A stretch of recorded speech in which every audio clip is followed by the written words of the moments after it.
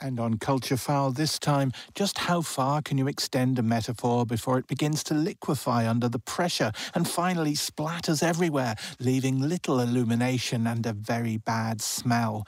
Well, we're all about to find out as Rob Long takes an unflinching look into the very core of his existence in his latest Martini Shot. This is Rob Long with Martini Shot.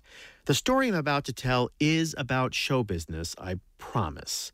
I went to a practitioner of naturopathic medicine recently. I don't know what naturopathic medicine is, really, except that it seemed like a good place to go because I need to lose some weight, and it always occurs to me that if you keep going to enough doctors of enough different disciplines, one of them is bound to tell you that it's not your fault. You can keep eating what you're eating. You don't have to bother with the gym. Just take these vitamin supplements instead. Now, this particular practitioner did not say that. I'm still searching for one that will, frankly.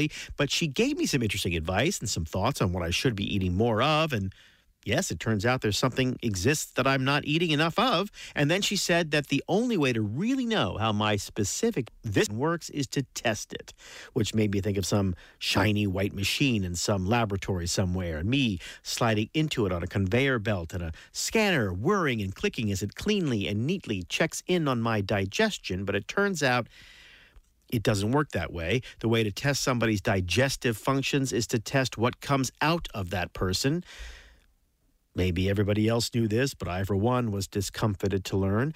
She gave me a home collection kit, which, yeah, that's what it was, with a paper tray and some sealable vials and some wooden spoons, you know, the kind they give you at ice cream shops when you just want a little taste, and a pair of rubber gloves and a prepaid Federal Express pack for when my side of the job is done. Now, I will say this, whosever job it is to open these packs every day, each day, all day, is not getting paid enough. So my quandary is, when am I going to do this? Because I'm not going to do it at home. I mean, I don't know how, but if something goes horribly wrong and the whole procedure just gets messed up, I don't want to be tasked with the cleanup. So I immediately think hotel. You're in, you're out, you leave a little extra for the housekeeping staff, everyone's good. And I suddenly remember that I've agreed to deliver a speech at a college, which means an overnight stay at the campus hotel on them. So done, sorted. I leave for the speech with my collection kit in my bag, and it's on. Now, this is the part of the story where we say fade out, fade in. You're welcome, by the way. And once again, realize that the mark of a professional, the mark of someone who really knows what they're doing, is signaled by one thing: how prepared they are, how anticipatory they are. And I'm here to tell you, the brains behind the outfit that make these kits, top-notch. They send you out to collect the goods with every tool you need: the right size spoon, the easy threading plastic bottle caps, the pre-powdered gloves, the heavy plastic Ziploc disposable bag, the paper tray, a diagram showing how to use all of the tools provided, including where to place the paper tray, which is really the first big hurdle. The paper tray, by the way, is pretty much exactly the tray they serve your hamburger on at the most famous hamburger spot in Southern California, the In-N-Out Burger. Now, the In-N-Out Burger chain is owned and operated by a deeply religious family, so each tray there comes with a chapter and verse New Testament citation on the bottom. Side note, if you're ever in the same position and you notice the kind of tray it is and you want to turn it over and check to see if there's the same Bible citation as on the In-N-Out Burger tray, do this before you begin the process. Okay, so I did say fade out, fade in. So let's fade in. A few minutes later, no troubles, all locked away, disposed of, FedEx pack sealed, signed, ready to go. Despite the impeccable execution of the event, I still leave a large tip for the housekeeper because, it was weird. But then I have this FedEx pack, which is also hygienically sealed with the samples tightly locked away. And on the drive back, I try to remember to stop at a FedEx store, but then I get distracted and I forget all about it. And by the time I'm back home, the FedEx place is closed. So I follow the instructions and I put the FedEx pack in the refrigerator until the next day.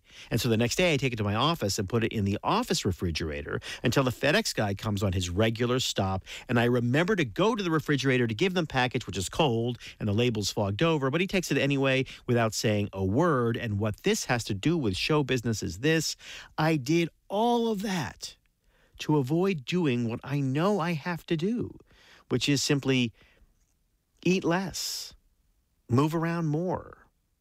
In show business, we're always looking for a faster, easier way to write a hit TV show or make a blockbuster movie. You just make it a sequel. You only cast big stars. You blow something up. Something easier than just doing the simple, plodding work. Making sure what's funny is actually funny, as opposed to clever or wry or smart sounding. And what's dramatic is actually dramatic, as opposed to merely noisy. Now, this applies to show business and to life in general. Sometimes, when we try to avoid doing the obvious thing, we end up with a Federal Express package of, well, you know. And that's it for this week. Next week, we will cheat a bit. For Martini Shot, this is Rob Long.